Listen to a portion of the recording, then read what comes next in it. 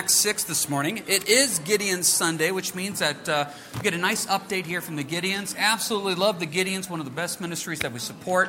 I love the pure simplicity of it. Let's just get God's word out to people that are going through a tough time. And a lot of times what we do as a church, in lieu of sending flowers for funerals, etc., we usually do a Gideon's Bibles there. It's a wonderful opportunity. And we've had Mark Schweber come out before for the last couple of years and love the testimony he gives and loves to hear what the ministry of what the Gideons is doing. So without much further ado, we'll go ahead and call him up. He's going to fill us in on what the Lord is doing through the Gideons. Thank you very much.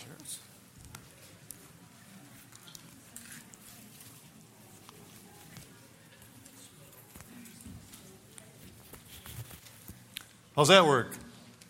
Good morning, everyone. It is great to be here. Great to be here. I was remarking to the folks when I came in, it doesn't matter if you're 2 miles or 20 miles away, it takes just as long to hook the dogs up to the sled.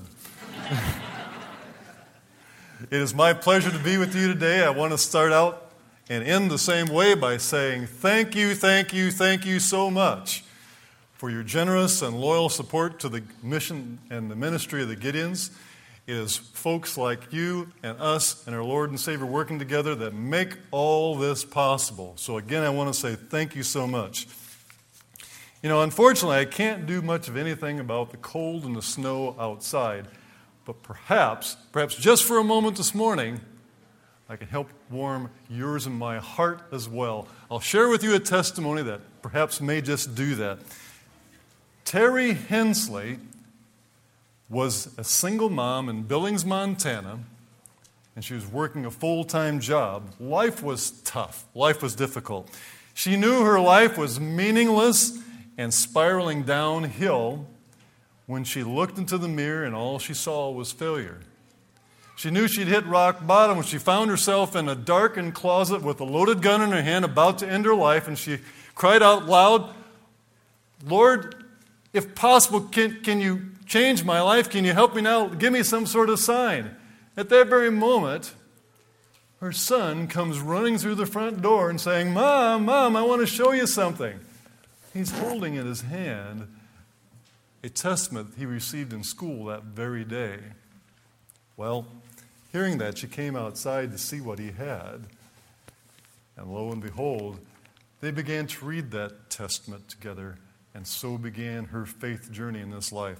Hopefully that, folks, gives a little bit of warming in your heart despite all this cold snow outside that can help give us hope for helping many people to find salvation. And as Pastor had just spoken about, our mission is simple. It is purely for this. It is to win others to a saving knowledge in Jesus Christ. Plain and simple. How do we do that?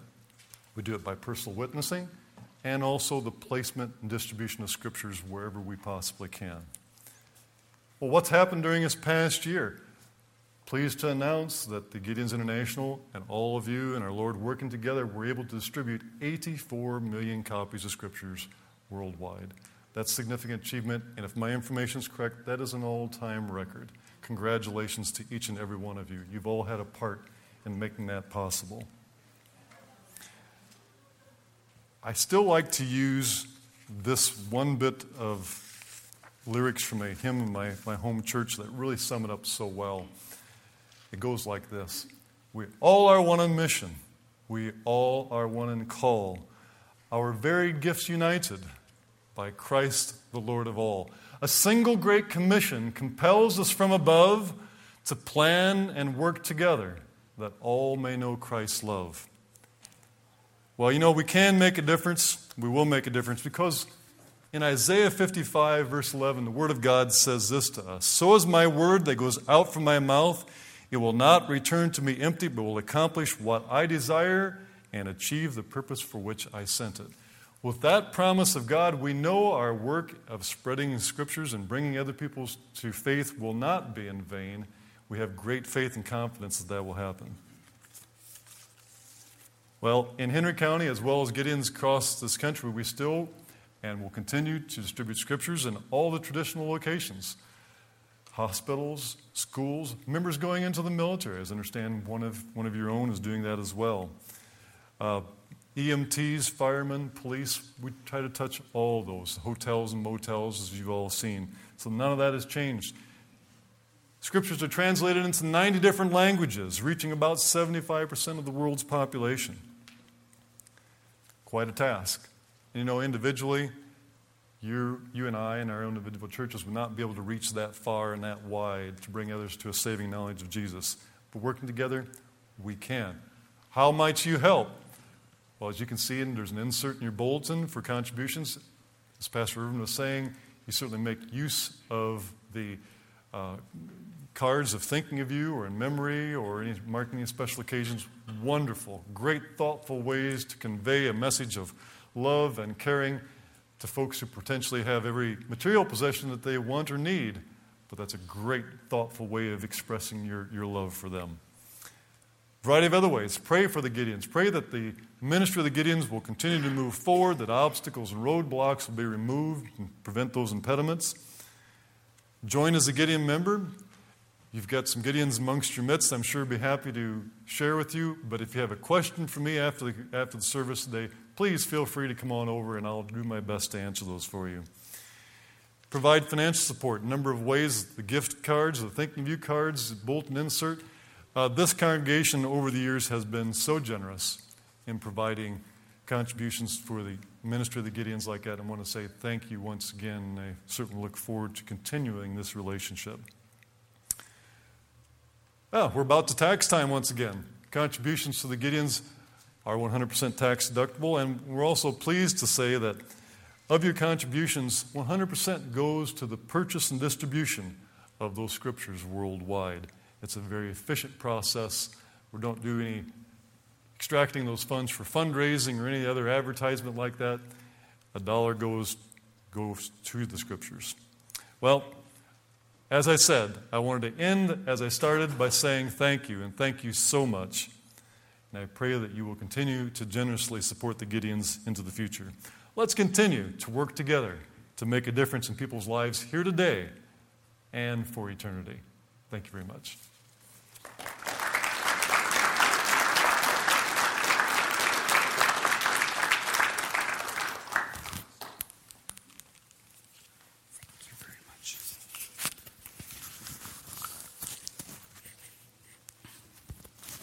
All right, like Mark said, if you have any questions about the Gideons, feel free to get a chance to chat with him if you'd like. And as a church also, we'll be making a gift as well to the Gideons there to further that ministry and to support that as well. So, all right, we'll be in Acts chapter 6. Acts chapter 6.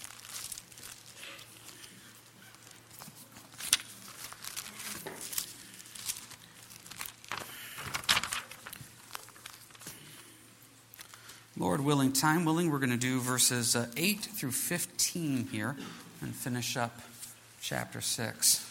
So Acts chapter 6, let's do the smart thing. Why don't we pray?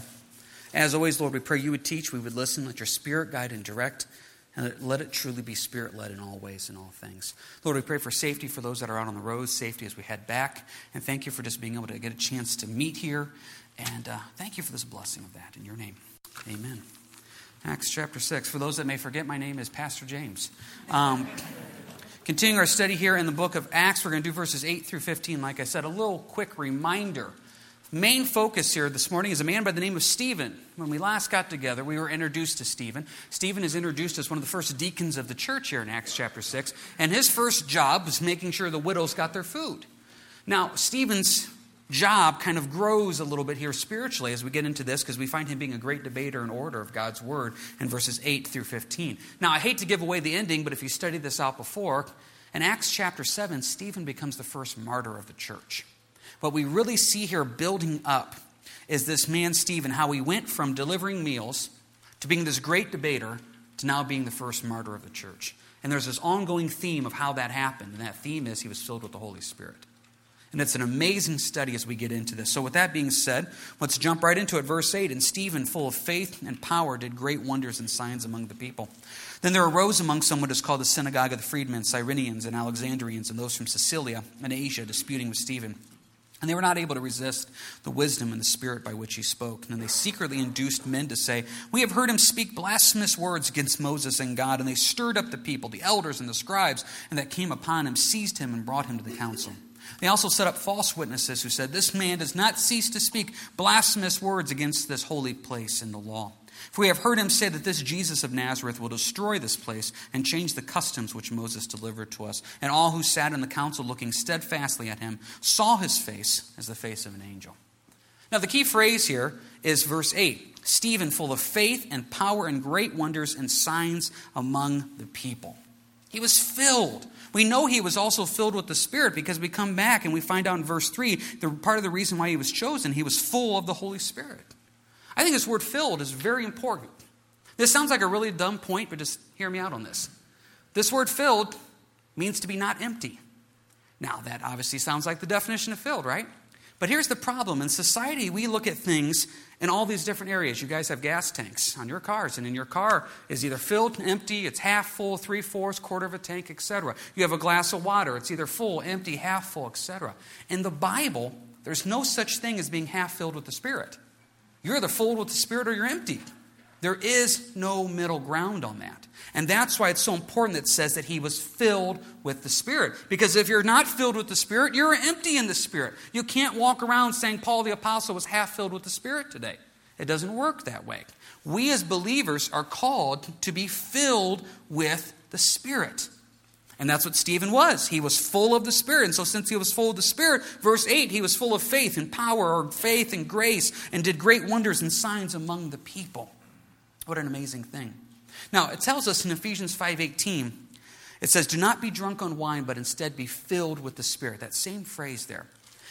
Two things on that verse of being filled with the Spirit. Number one, it's a command. God's telling you to be filled with the Spirit. Number two, in the original Greek, it's actually speaking a constant filling. Constantly be filled with the Spirit.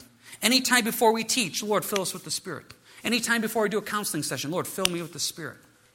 Anytime you get together, Lord, fill us with the Spirit. Constantly fill us with the Spirit because we want to be full, not empty. Full of faith and grace and have power. That word power, and we've mentioned this many times before, is from that word dunamis, which we get our word dynamite, which means explosive power. This man, Stephen, who was an ordinary guy, started doing extraordinary things. So how does an ordinary person start to do extraordinary things? When you're full of the Holy Spirit. It's important to note that. Now, before we sound like we're putting down the ordinary job of delivering food, if you remember when we got together a few weeks ago and we talked about the first part of Acts chapter 6, we talked about how important that ministry was. We're not trying to downplay delivering food. If you were a widow and you were hungry, you don't want somebody to show up and say, "I'll pray food arrives." You want Stephen to show up with the food, saying it's time to eat. His job was very important. But the Lord was training him or preparing him for something even bigger that I don't even know if Stephen knew that was going on. One of my favorite pastors to listen to is a guy by the name of Greg Laurie, you may have heard of, has a wonderful ministry and a great outreach. He always talks about his first jobs in the church. He mentions how when he got saved, he really wanted to get involved in the church, so he went to the pastor at the time. It was Pastor Chuck, and he asked him, "Can I serve? I want to serve." Greg Laurie jokes that he has thought that Chuck would give him the pulpit and have him start teaching, something along that type of line. His first job was raking leaves. He says, "We need the leaves raked. Will you go out and rake leaves?" So Greg Laurie went out and raked leaves and raked them to the best of his ability for the Lord.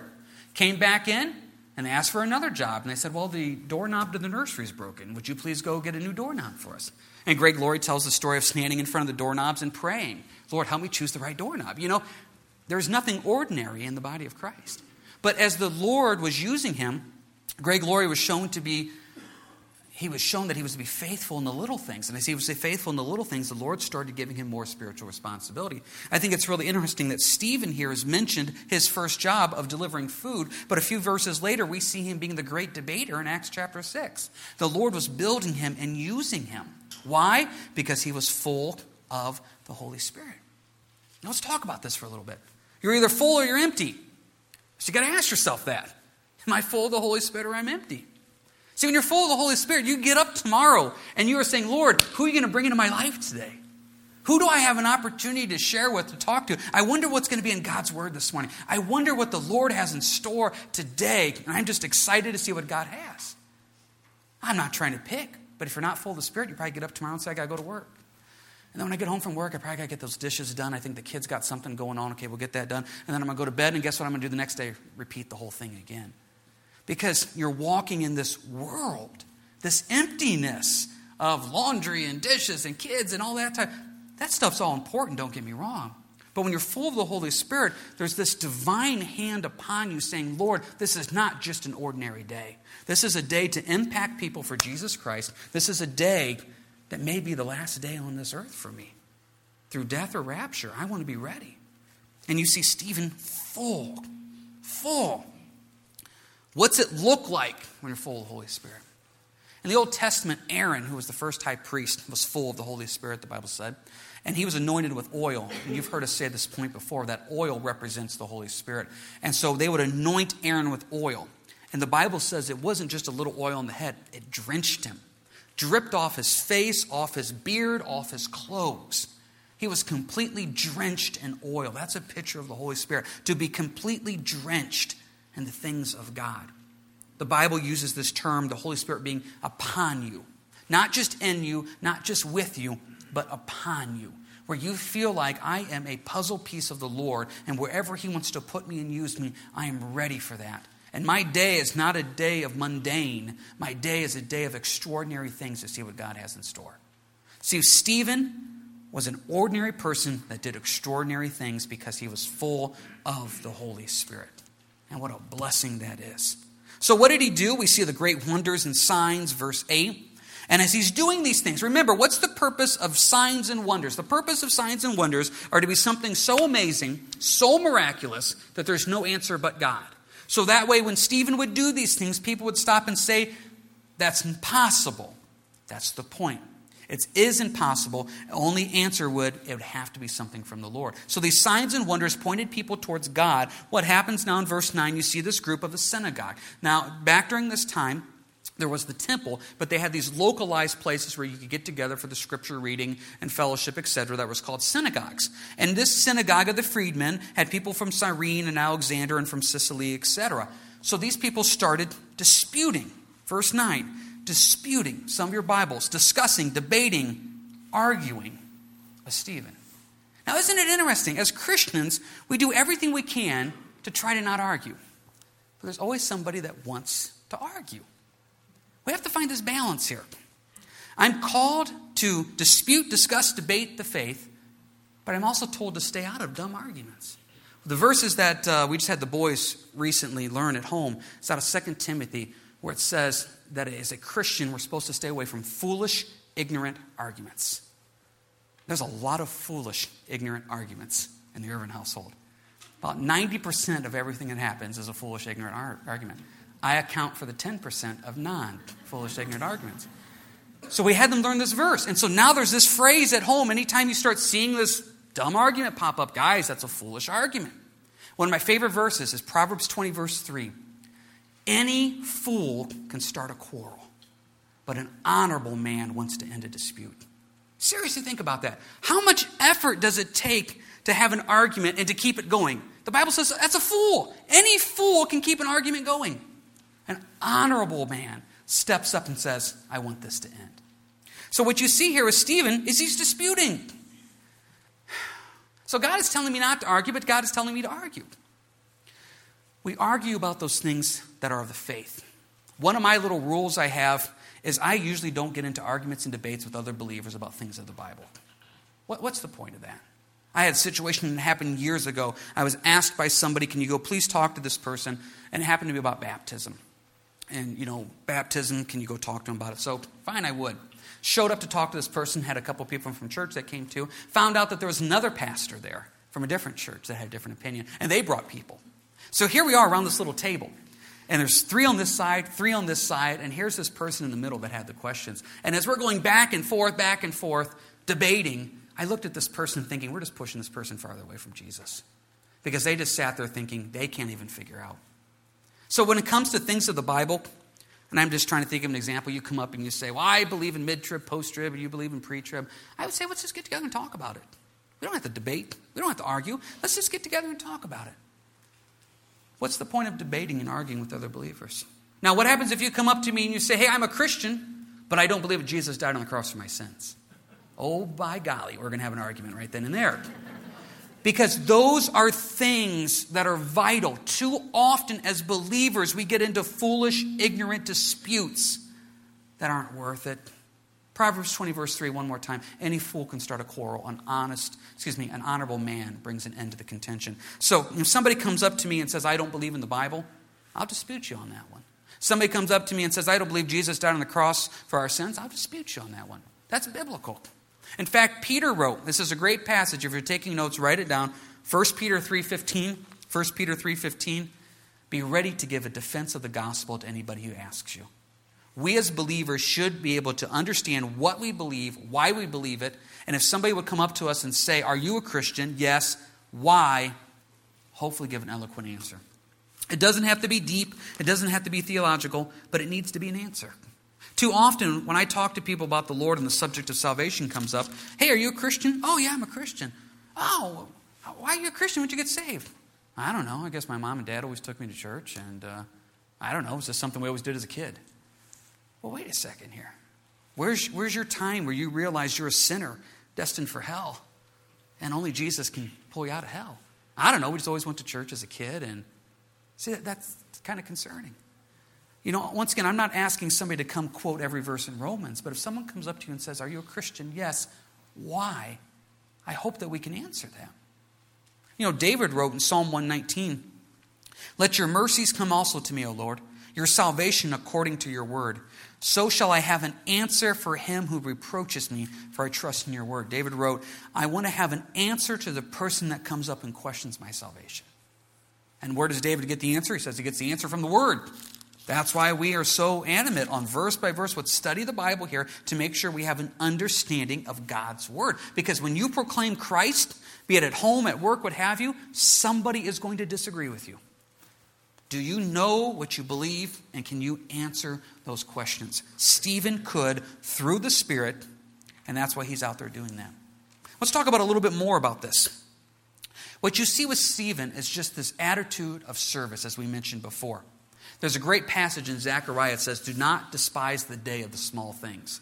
Meaning those little things that you don't think are important grow into something much, much bigger.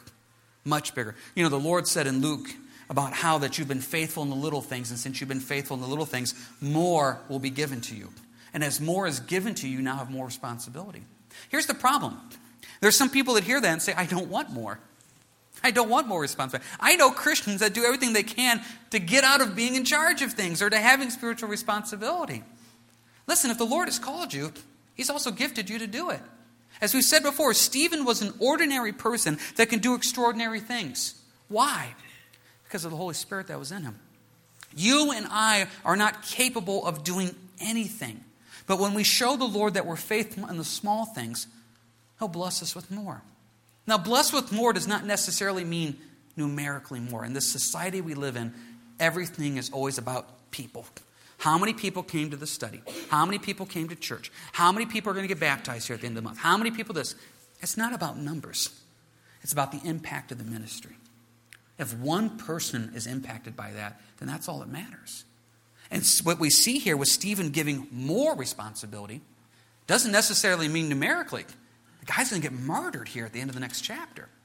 But he was faithful in those things. So maybe your more responsibility is that you're going to disciple somebody one-on-one.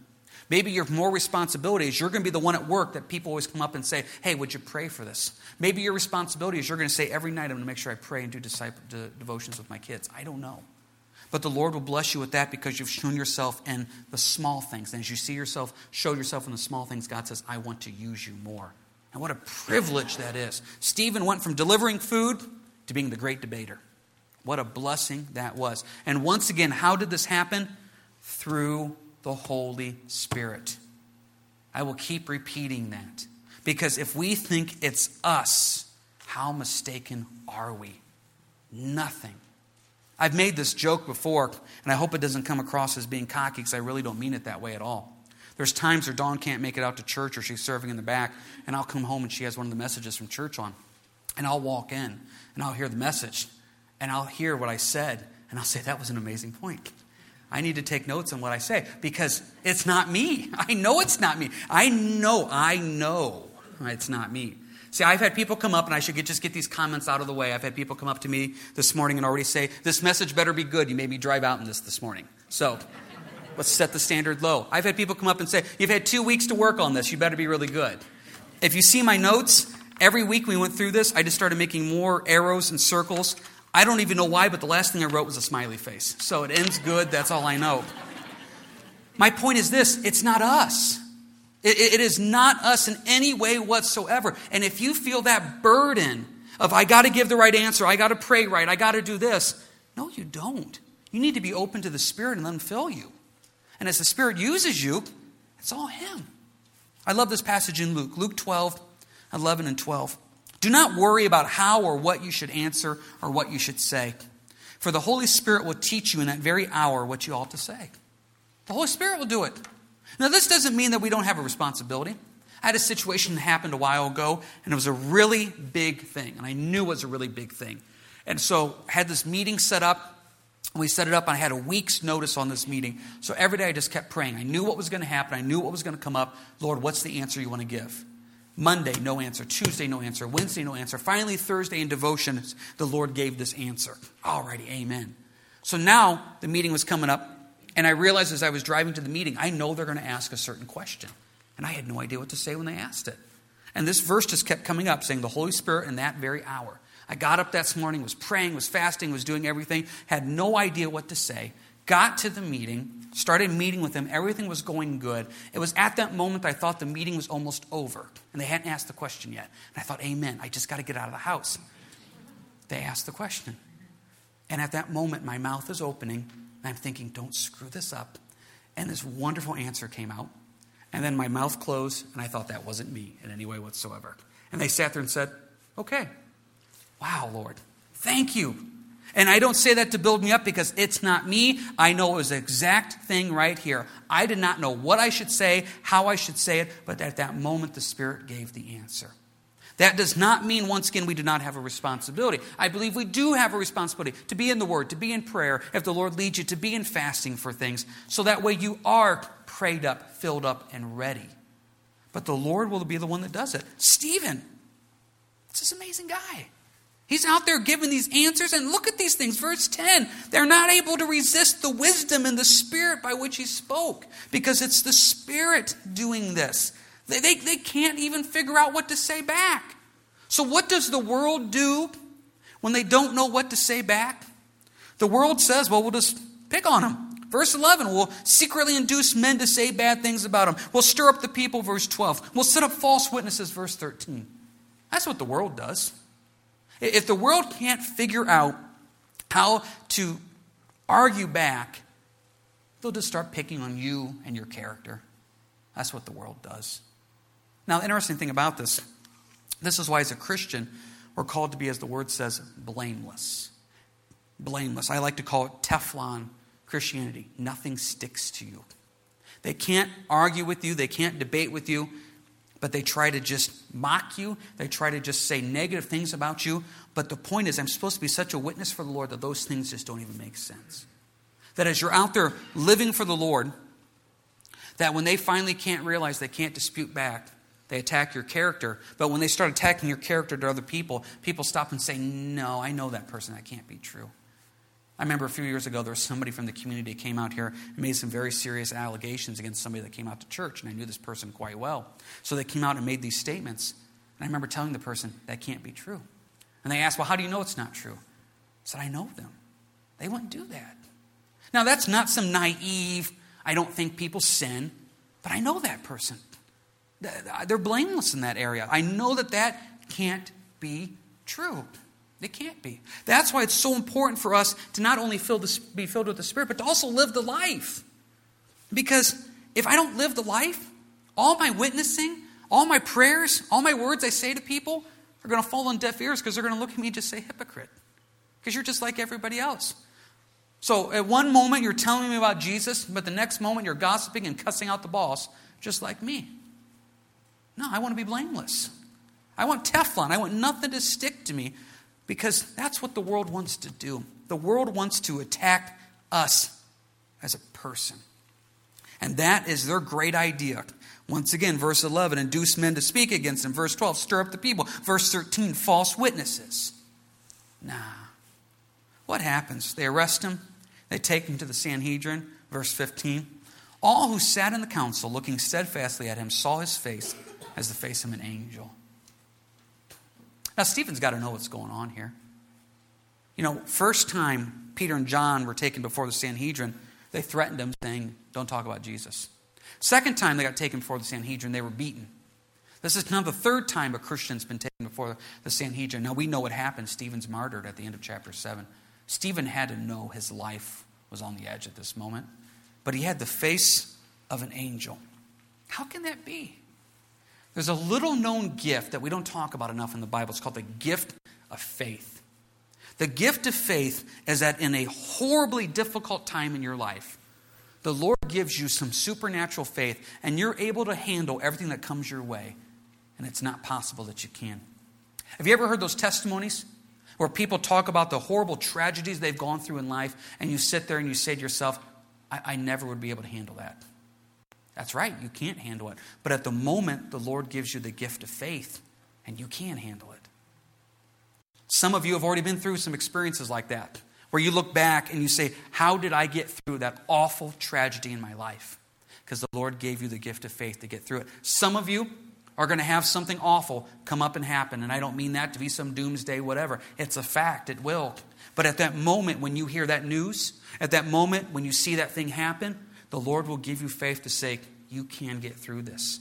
And I want you to remember those words. When that happens, you can get through this because the Lord will give you the gift of faith, just like he did to Stephen right here. How could Stephen have the face of an angel standing before near certain death? Because he had the gift of faith. What an amazing thing that is. Now, let's go back here. We need to talk about these people in verses 10, 11, and 12. The false witnesses, the stirring up, they can't resist. This is just Stephen, the Meals on Wheels guy. And all of a sudden now, he's taken on all these intelligent people. Why? Because of the Holy Spirit. Turn with me, if you will, to 1 Corinthians. This is a passage that we go to a lot, but it bears repeating every time we go. 1 Corinthians chapter 1, please. 1 Corinthians chapter 1. This is a great picture on what the world thinks of us. 1 Corinthians 1, please. Look at verse 18. 1 Corinthians 1, verse 18 sums up almost everything you need to know about dealing with the world. The message of the cross is foolishness to those who are perishing, but to us who are being saved, it is the power of God. The world thinks I'm a fool. They do. The world thinks we're completely foolish. I believe that this woman who was a virgin had a baby.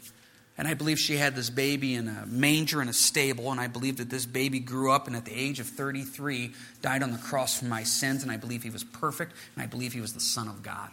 And I believe 3 days later that tomb was empty and he rose from the dead. I believe that. You tell that to the world? So you're telling me this woman who claimed that she never was with a guy had a baby in a barn, and this baby lives his whole life without ever doing anything wrong. He lives, he claims to be God, he dies on the cross, 3 days later the tomb is empty, and you want me to believe this? Well, yeah, I do. See, to them, it's foolishness. To me, verse 18, it is the power of God. I believe in a literal 6-day creation. I believe Jonah was swallowed by this big fish. I believe Moses parted the Red Sea and everybody crossed through on dry land.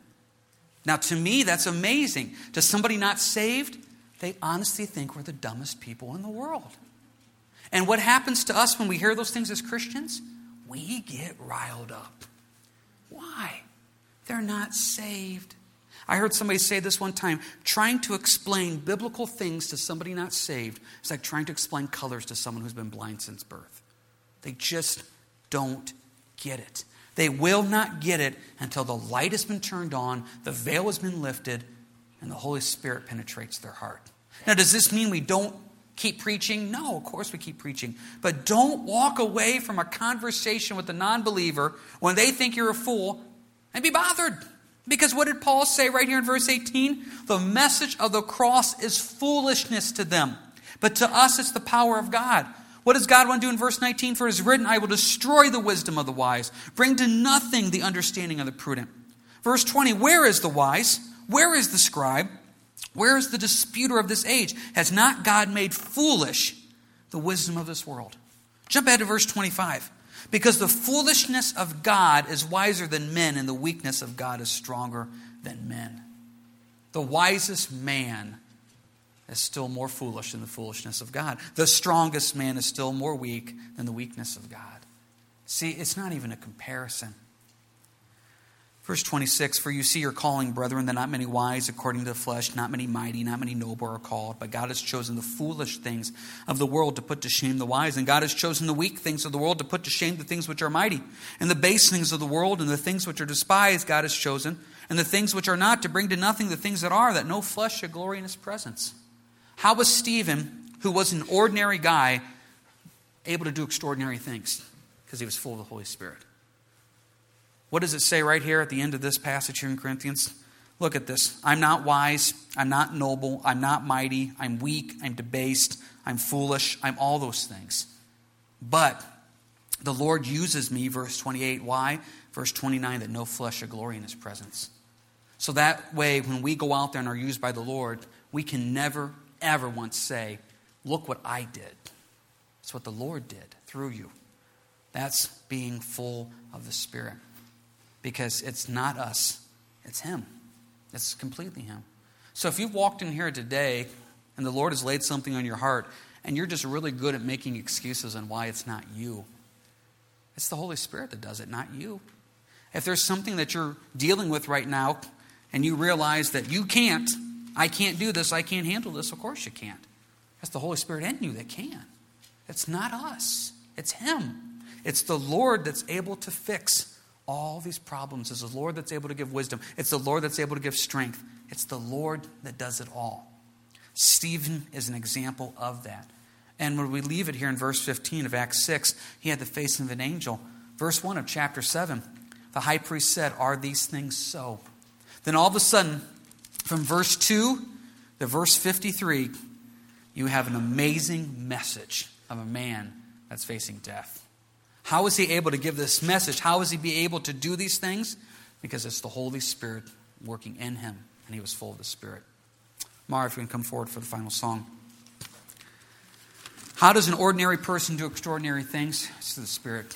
Stephen, who started off, if you'd say, in the simple ministry of delivering meals, next thing you know is debating people left and right because he was full of the Spirit. Stephen was faithful in the small things, and God blessed him with more. Stephen realized it's the Spirit that does the talking, not us.